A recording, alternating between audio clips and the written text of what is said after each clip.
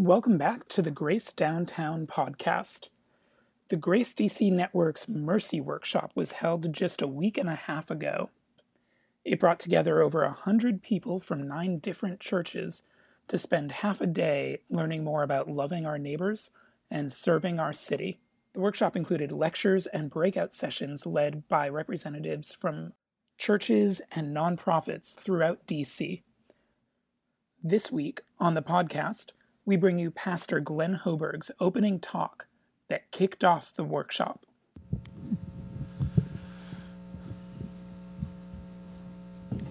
Good morning. Well, I am so glad to be here. I had let's call it an exhilarating walk from Capitol Hill to the church. I think my forehead is still frozen from that. Completely underestimated the spring breeze that we were getting, but I'm awake and here now, and there is no place I would rather be than here. I am so grateful for this conference, so grateful for you being here. This encourages my faith personally. I need this. When I came to join in the planting of Grace DC 12 years ago, it was as much for my faith as it was for anybody else. We're all walking in this together. And I'm thrilled that it's our family of congregations, and for those of you as well that are coming from outside of the Grace DC community, we welcome you. We believe in the capital C Church. We also believe in God's common grace and relationships in this city through our organizations. We are city positive. We are in and for the city. And that is what I've been asked to unpack for a few minutes. And my goal is to present sort of the spiritual rationale, maybe the bigger picture motivation, before we dive into details this morning. And I want to do it by way of what is the Grace DC Network's purpose statement in and for the city, in particular how it crosses with mercy and justice. And at the heart of it is really what we would call our theology of place. When you look at the core values of Grace DC, one of them is place, and it relates to our larger purpose. And what I'd like to do is just simply share 4 convictions about a theology of place that guides what we're doing. Conviction number 1, place is essential to who we are as people. Place is essential to who we are. When you open up the Bible, you see it begins and ends in the same way, in that God makes a place. He creates a habitat for us. And then in the last 2 chapters of the Bible, heaven descends on the place and it gets restored. And everything that happens in between happens in a place, a real place. And this way, the Bible is unlike other religious writings. When you read other religious writings, they may not necessarily need a place to happen. They're spiritual sayings or writings. But the Bible story necessitates real places. The Red Sea, Shiloh, Mount Zion, Jacob's Well. Because the understanding is a God who not only makes a real place, but he enters into that place. So, the Christian faith understands that the human story takes place. Okay? Literally takes place. When you go to that first chapter of Genesis, you see that the people are made of the place. Adam is called a man of dust.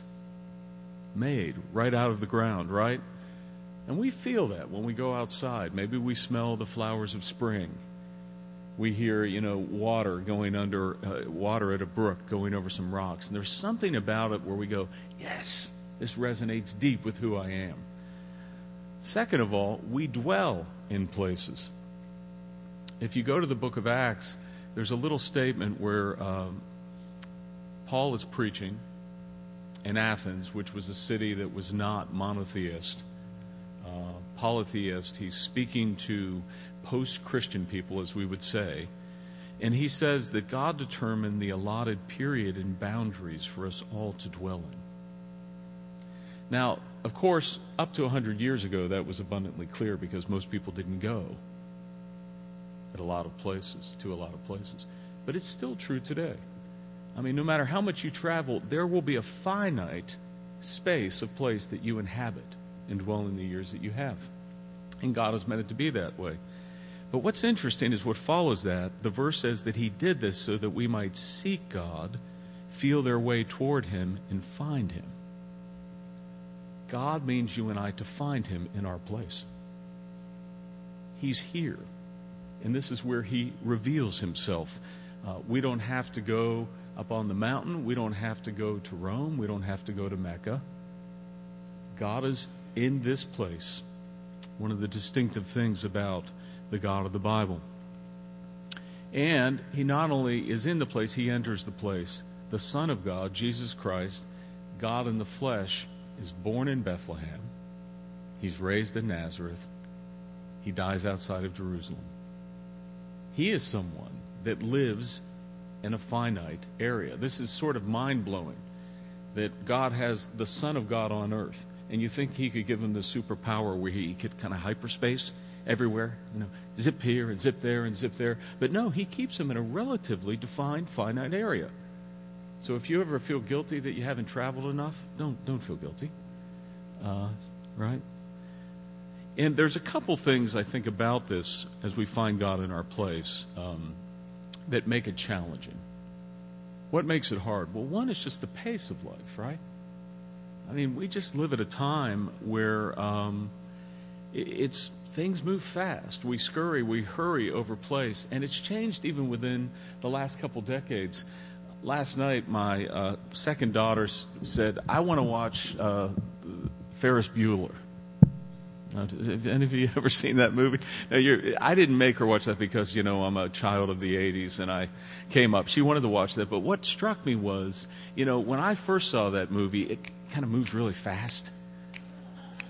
But if you ever watch anything in the 70s and 80s, right, it's just like the dialogue slower.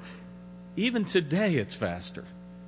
Life moves quicker. That makes it a challenge to think about place. The other thing is transience. Many of us live in several places. If I took a poll here, I'd imagine that a handful of you have lived in as many as 5, 6, 7 places. Or maybe 3, 4.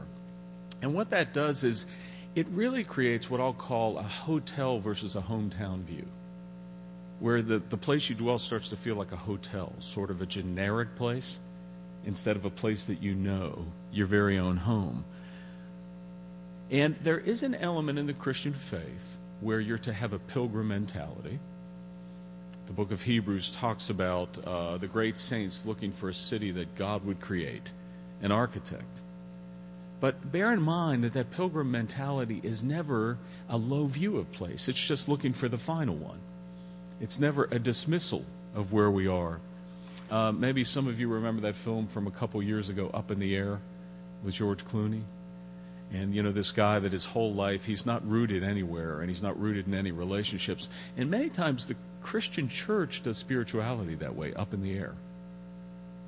We've always said in sort of our network that our major ministry events and our community groups happen within a defined place, not because we think it's so spiritual or more spiritual than a place across the river, but we understand that our view isn't a Bible study could take place up in the air. If you're really in the Bible, Duke, Pastor Meridian Hill used to say, we want to have community groups, those are our small groups, that meet with open doors and open blinds and open windows. So you're looking outside where you are. So, transience doesn't mean that we sort of do things up in the air. And it boils down to this idea that we would be here as long as we're here. That's a little phrase that I throw around. I've heard over and over, some of you in this room have said this, I thought I was going to be in D.C. for 2 years, right? I thought I was going to be here for 3 years, and you've been here for 6 years. You've been here for 7 years. We never know what God has. But a final challenge, I would say, is consumerism. It's easy to approach a city as if it's something you're trying to get out of it, right? Maybe it's a career, maybe it's a resume, maybe it's an experience, a post-college experience. And I will say, as a church planter, it's possible to approach a city that way too. What I'm trying to get out of the city is a successful church and a successful name. I think all of us are affected by it. And it raises a question for us, right? Should I invest? And the answer to that, through the Christian faith, is yes, at least for 2 reasons. One, because of the great commandments, love God and love your neighbor. That's why we should invest. But actually, it's the best thing for you. When we lack a theology of place, when we forget that place is essential to who we are, we're the ones that lose out. And what we lose out on is deep connection. It's not by coincidence that the people I have found that have the best experience in our community are the people that dive into the city the most. The people that have the best, friendships and the best experience, quality of life, are those that haven't had one foot in and one foot out, but they've actually dove into the city. And so I think it's one of our best chances to have a good time here together. So conviction 1, place is essential to who we are. Second of all, conviction 2, God expects us to be thoroughly engaged in our place. When you read those first chapters of the book of Genesis, God not only creates the heavens and the earth, he creates a garden. Now, one day it'll be spring in D.C. And as it becomes spring, you will begin to see gardens, right? And gardens are always evidence of intentionality, authorship, and vision. If there's a garden, you know there was a gardener behind it. And the same thing God intends for our places when he said to the man and the woman, be fruitful and multiply and fill the earth and subdue it, develop it. He was saying, I want you to approach it like you're cultivating a garden. Now, you can't garden from a distance, right? I have a little back stoop that looks out. Funny thing about this, when we bought our place, they advertised that there was a back porch. And so I opened up the kitchen. I walked out and I saw like this mud patio. And I was like, where is the porch? Oh, I'm on the porch. It was the stoop, right? But I can't garden from that stoop. You have to get down. You got to get your hands dirty. You have to look at how the soil's doing. I'm giving myself a lot more credit for gardening than I really have. But the point is, you know what I mean. You got to get down there, get your hands dirty. And what does that mean for us? One, it means that we learn the story of our city. Every city has a story. Cities are like people. You got to get to know them if you're going to love them. And so we've always wanted to be people that come in and understand this unique city. There's no city like this city. I mean, it's got all these different layers, right? On one hand, it was a cow pasture, basically, and the nation's capital got thrown on top of it. But there was also an historic city that grew. After the Great Migration that happened in the 19th century, D.C. became the first primarily African-American city and had a burgeoning middle to upper class that created, if you've heard of the Harlem Renaissance, the D.C. Renaissance actually preceded it. Howard University, the music of Duke Ellington, amazing things culturally that were happening in this city, all part of its glorious story that we get to learn. But part of the story of D.C., there's always been a tug between two projects. One is the project of the beautiful city, and the other is the project of the just city. And you can read about this if you read about city planning throughout D.C. It's always been this thing, the idea of we want to create the beautiful capital, but there's also, I will say that when I first moved to D.C., the view of the Capitol from East Capitol was very different than it was from North Capitol Street. Right? So beautiful, just city, and as people of faith, we understand that the two go hand in hand. In God's eyes, the only beautiful city is a just city. We have to remember these things as we move together. But a couple things I think this does as we engage in our place. One is, how do we learn the story? Well, one is from our longtime residents. These folks are really historians. When I moved onto my block, I heard two different stories about my street. One was from some neighbors that have lived here for 12, had been there 12, 14 years before me, and said, I said, tell me about the block. And they said, oh, it was terrible. Crack house here, crack house there. But when I talked to my longtime neighbor who'd been there for 50, 60 years, he said, oh, this has always been a good street. Two different views there. I think for him, someone who had stayed and labored for the flourishing of that block, he saw the good in it. He saw the beautiful things that had happened, what God had done. The other is, we sort of read up on the city. We become students of the city. In our staff meetings, we'll do this thing where we might have one of our staff members pick a part of the city and educate us on it so we can learn about its history and what's happening. We have to give time to the city, just like we give time to relationships. And we also want to enjoy the city. Isn't it true that the things we enjoy, we study effortlessly? Maybe you have some sort of interest, whether it's, March Madness, basketball, whether it's music, but it's no labor to read and study that stuff because you enjoy it. The more we enjoy our city, the more we will study it. And it also means developing what I would say is a local versus a tourist mindset, where we want to come here in a way where we're not just passing through, where we're really trying to understand all the parts of the city. And today is such a wonderful opportunity for that. D.C., when I first came here, I'd said, it's really the tale of two cities. It may be more than that. But we want to be folks that when we give our friends a tour, it's not just down the National Mall, and that's beautiful. I love walking up and down the National Mall. But we're taking them to other parts of the city to tell the story. And as we do, we'll see not only the beauty, but the brokenness. In the first and last chapters of the Bible, the first two and the last two chapters of the Bible, there's something missing. Does anybody know what it is? Sin. Sin is missing. Right. From the third chapter all the way to Revelation chapter 20, brokenness. And that's the period we're living in. Right? As much as we wish that weren't the case, that's what we're in. And God recognizes this in His book. This comes from the book of Isaiah, and He's reflecting on what's happened to Jerusalem. Your holy cities have become a wilderness. Zion has become a wilderness. Jerusalem, a desolation. Our holy and beautiful house, where our fathers praised you, has been burned by fire, and all our pleasant places have become ruins. Now, we can see ruin in our city, right? Desolation, whether it be economic desolation, violence that occurs, negligence of the place.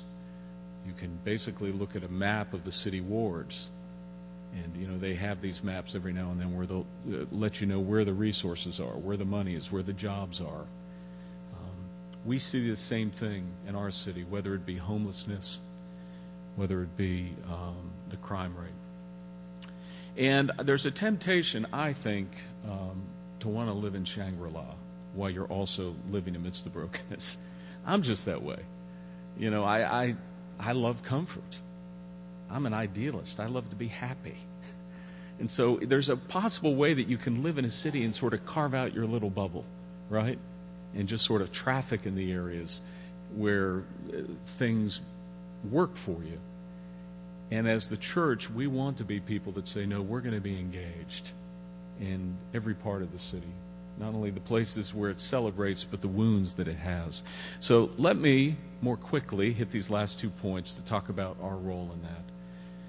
Conviction number 3, we cry out hopefully for our city. Cry out hopefully for our city. At the end of that passage I read to you, which described the ruin of Jerusalem, this is what the people say. Will you restrain yourself at these things, O Lord? Will you keep silent and afflict us so terribly? And so you have the people raising up their cry to God for their city. They're what you might be called priesting for the city, just like Abraham did for Sodom, as Jonah didn't want to do for Nineveh. When you read the story of Jonah, right, the runaway prophet, God says, go to Nineveh. It was a very wicked and broken place. He didn't want to preach there. He runs away. You know, it's part fear, but it's also part self-righteousness. Because at the end of the book, what do we find out? God decides to be gracious to Nineveh, and Jonah gets mad at him and says, I knew you were going to be gracious. I knew you were a forgiving God this way. He gets mad at him. But this is God's reply to him. What does he say? God says to Jonah, you know, should I not pity that great city? He has the same heart for our city. It guards us, I think, from getting our own sort of burr in the saddle for the city, right? Our own anger in complaining. I was feeling that complaint even on the way down there. I was thinking, why is this city so windy? It's not that windy. But I was like, why did they build it in a way where, you know, the wind is like hitting me all the time? You know, and I'm like, this is like as close as you can get railing against the maker, right? And I was like one step away of, you know, why did you make wind like this to assault me when I'm going to talk about mercy? So, you know, pity, compassion, and pity doesn't mean paternalism. It means like deep, heartfelt compassion. There was an op-ed written a couple weeks ago in the Post, and it was about homelessness. And the writer said, okay, what we're finding out is in the 6 years of inclusionary zoning, there have only been 6 condos that have sort of been bought and sold under that initiative, and they've been sold to people that make at least $70,000. So obviously the inclusionary zoning thing is not working as we hoped, with 700 homeless families in the district. And then if you're not a family, the waiting list is even longer. But this is what she wrote. With about 1,000 people moving to the district every month, we simply cannot morally continue to be a city that helps only a handful find an affordable place to live. Now, I have no idea if this writer has faith or not, but you hear a moral complaint crying out. The church needs to be the community that leads that cry, crying out to God, whether it be foster care, whether it be joblessness, whether it be the complacent of the greedy, whether it be AIDS, whether it be abortion, whatever it would be, the church leads the cry to God. It means 2 things. One, we need to be emotionally involved in our city. We need to allow it to touch our heart. God does this. This is what God says to Israel as they cry out to him. For Zion's sake, I will not keep silent, and for Jerusalem's sake, I will not be quiet, until her righteousness goes forth as a brightness, and her salvation is a burning torch. The nations shall see your righteousness, and all the kings your glory, and you shall be called by a new name that the mouth of the Lord will give. You shall no more be termed forsaken, and your land shall no more be termed desolate, but you shall be called, my delight is in her, and your land married, for the Lord delights in you. Now, he's talking immediately about Jerusalem there, but the land always represents more in the Bible. It's the broader idea of the earth is the Lord and everything in it. The meek shall inherit the earth, heaven's coming to earth. So there's a bigger view in mind here about the way God views the place. And what did you hear there? God talks about the place as a husband talks about his wife. That's how emotionally involved God is in the place. He talks about it as if it's his spouse. And so you and I need to have that sort of love affair with our city, to develop that sort of emotion toward this place. And I know, that takes time and it takes many steps. But that's the goal for us together. Emotionally involved, but we want to be hopefully involved. Because who we're crying out to, God is way ahead of us. It's not like we're carrying this burden for D.C. and going, catch up with us, God. Won't you care? Won't you do something? God is like way out in front. He's going like this. Come on.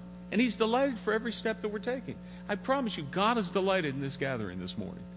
Every step we take, he's thrilled with. But he is ahead of us. He is the God of hope. He is the God that feels more passionately about D.C. than you and I would ever. God hasn't forsaken this city for a moment, right? He has been committed to it. The presence of churches for decades, and now, we've joined in the fun in recent years. And that helps us, I think, when we feel so overwhelmed. As Joe said, the more you decide to sort of stay, the D.C. roller coaster, and if you're at Grace Downtown, you've heard me say this, the D.C. roller coaster is basically optimism to cynicism, right? And people that typically move into D.C. want to change the world. And so there's this great up and down thing. But how do we avoid that? Well, it's our God who is hopeful. And we take heart that many more people are doing stuff than us. When I was growing up, you'd stop at a rest stop and they'd have these maps with little lights, where you could push the button and it would light up like what part you were and push the button. Well, if we push the button in this city, you would see God is doing stuff all the time. I mean, through all these. The other day I was sort of bummed out as I was thinking about the homeless problem in the D.C. hospital and all these folks there. And then someone mentioned, oh, don't you know so-and-so church is doing ministry there? I was like, it lightened my load. I felt better about that. But last point, conviction number 4, we seek to be a redeeming presence. Okay, so Israel is not living faithfully before God, and he allows them to sort of reap what they sow, and they end up being conquered and trafficked and abducted by Babylon. Okay? They're taken away to Babylon. You can imagine they're not in a good mood. They're not happy about that. That's not a fun thing for anybody. They lost their home. They lost their livelihood. They lost their city. They've lost their jobs. All that stuff, right? Now, you can imagine they're not in a good mood, and you can imagine God might rise up and say, those terrible Babylonians, I know right now you're having to be disciplined, but we'll get them. We'll get them. So I want you to basically work for their demise. Instead, he says this, thus says the Lord of hosts, the God of Israel, to all the exiles whom I have sent into exile from Jerusalem to Babylon, build houses and live in them, plant gardens and eat their produce, take wives and have sons and daughters, take wives for your sons and give your daughters in marriage, that they may bear sons and daughters, multiply there and do not decrease, but seek the welfare of the city where I have sent you into exile, and pray to the Lord on its behalf, for in its welfare you will find your welfare. That's what God says to Israel when they're carted off in this city. Now, the Babylonians had sort of an ingenious way that they would subdue people. They didn't beat them and chain them. They actually would assimilate them. They would allow them to work and live and play, and they sort of would just breathe in the air and breathe in the life, and they would lose their edge. That's how they would, subdue people. And I think there can be a similar temptation for you and I. It's easy to come into a city, especially, D.C. is just sort of growing on the most popular city list. Newer world-class restaurants. I live on Capitol Hill. The best restaurant, I think in Bon Appetit was voted, right, is like right on Capitol Hill now in the country. The line is like, you can never eat there. The line is, maybe you can, a few of you, I don't think I'll ever be able to eat there. There are just blocks and blocks of people waiting to go into this place. But, it's easy for you and I to be tempted just by the perks and lose the prophetic edge. So, one, we need to see our city in terms of shalom and not as a playground. Shalom is communal welfare in every direction. We're looking for that sort of welfare, not just amenities. Two, we're told in that passage to have a long-term mentality because he says build, plant, raise, and then there's a couple generations mentioned. Now, some of you may come in and say, I'm at grad school, and even if I wanted to stay, I might not be able to stay. or I'm in the military and that's fine. You can be here as long as you're here. You can plant, build, and grow as long as you're here. You know, none of us needs to feel guilty about, and none of us really knows where God is going to call us. I thought I was going to spend my years in Boston until I got old, and I'm in D.C. But the point is, it's this long-term mentality we want to have. Thirdly, and lastly, we want to have a personal view of the city. The Lord calls His people to be personally engaged in Babylon, in their city. I think that means a couple things. One is that we don't view D.C. as a problem to be fixed. There is a sense, again, I think, I have found that a good part of the demographic of the city, growing demographic, not all of it, and in the church, tend to be folks that do accomplish and want to solve problems. Now, there's a good part of that. But, you know, the backside is you can treat people like they're problems to be solved. We depersonalize things. And I mentioned this at Grace Downtown a couple weeks ago. I met with a group of D.C. pastors. I'm part of this D.C. Pastors Planters group, which is very encouraging. And our last meeting was about racial reconciliation. And one of the guys that led the talk was an African-American pastor, Frazier, who has been here way back in our first Love Your Neighbor conference. And what he said was so challenging because the conversation began to talk about the issue. We started talking about the issue of race. And he said, maybe let's not do this. Let's talk about this, our relationships. Let's start there, because that's really what it's not a problem. It's this, right?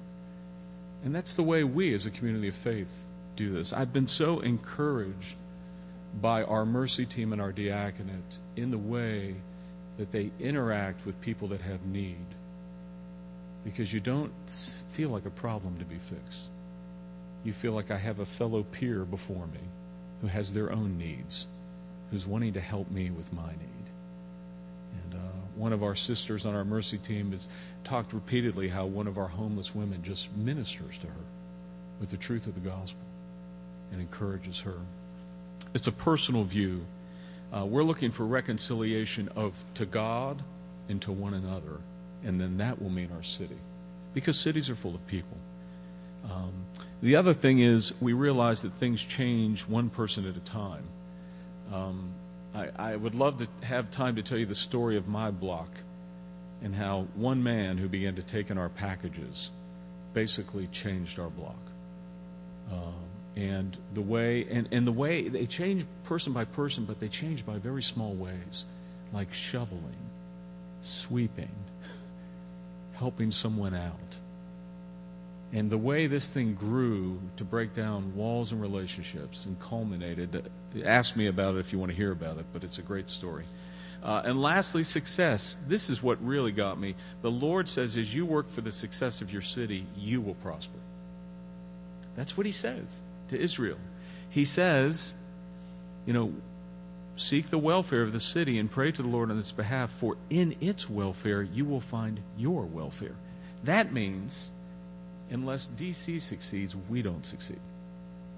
So most people I know come here and they want to succeed, but they don't think the city needs to succeed. My neighbors need to succeed. So this is the mindset that we're cultivating if we want to have a success mindset. So 4 convictions: place is essential to who we are. God expects thoughtfully engage our place. Cry out hopefully to our city. And then seek to be a redeeming presence. That's what I'm going to leave you with.